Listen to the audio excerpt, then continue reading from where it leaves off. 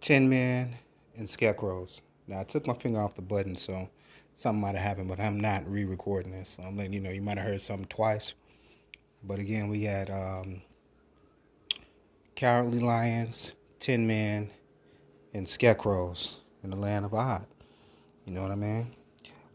Now, your Scarecrows, what's your Scarecrow searching for? A brain, right? So, these are your cats that done lost their goddamn mind out here, man. You know what I mean? That's just like they done lost their brain, just doing dumbass shit left and right. You know, these niggas out here shooting kids and shooting old people and robbing people, going carjack crazy like they just lost their damn mind. You know what I mean? Just doing a whole bunch of ignorant shit like pods, like robots. You know what I mean? Little Willie Lynch minions, no brains, scarecrows. Now you got your Tin Men. Your Tin Men are those that lack heart. You know what I mean? And I mean heart like empathy, compassion for their brother or sister. You know what I mean? That can just be cold-hearted as hell within a blink of an eye.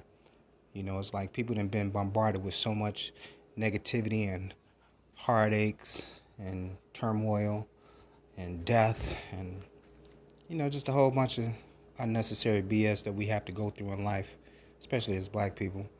And it's like it didn't cause your heart to become numb to where you lack empathy for your brother. You know what I mean? You can just see somebody get killed and don't have no kind of compassion or whatever. You know, that's being a pod also. That's being an android also. Not human, no heart. You're supposed to love your brother and your sister. Tin Men. Now let's get to your cowardly lions. Your cowardly lions, let me make sure I say that correct. That would be your brothers and sisters that's afraid to speak about injustice and truth. And they see all the bullshit going on, but, you know, a lot of people fear the truth. You know, they content and comfortable with their ignorance. You know how they say ignorance is bliss? That type of situation. Cowardly lions. You're lions by nature because you're divine. You're in the image and the likeness of He. You dig what I'm saying? Genesis 15:13. Remember that. Deuteronomy 14:2. It's one of those two. I be getting it mixed up. I think it's Deuteronomy 14:2. But anyway, you made in the image and the likeness of. Remember that. You're a lion, divine, original, blueprint.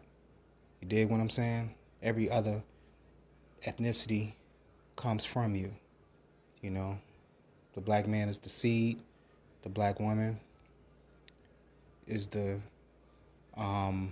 portal, if that makes sense. You know, origins of humanity type shit. So, cowardly lions, quit being afraid to speak up about injustice. You know, cowardly lions can be Oreos. They can be your Uncle Ruckuses. You know, Uncle Tom's. You know, even though Uncle Tom actually is a term of endearment, because you think about it, you got tomboys, that's the tough female. Tomcat, that's the tough cat. So you got to watch a lot of that word play.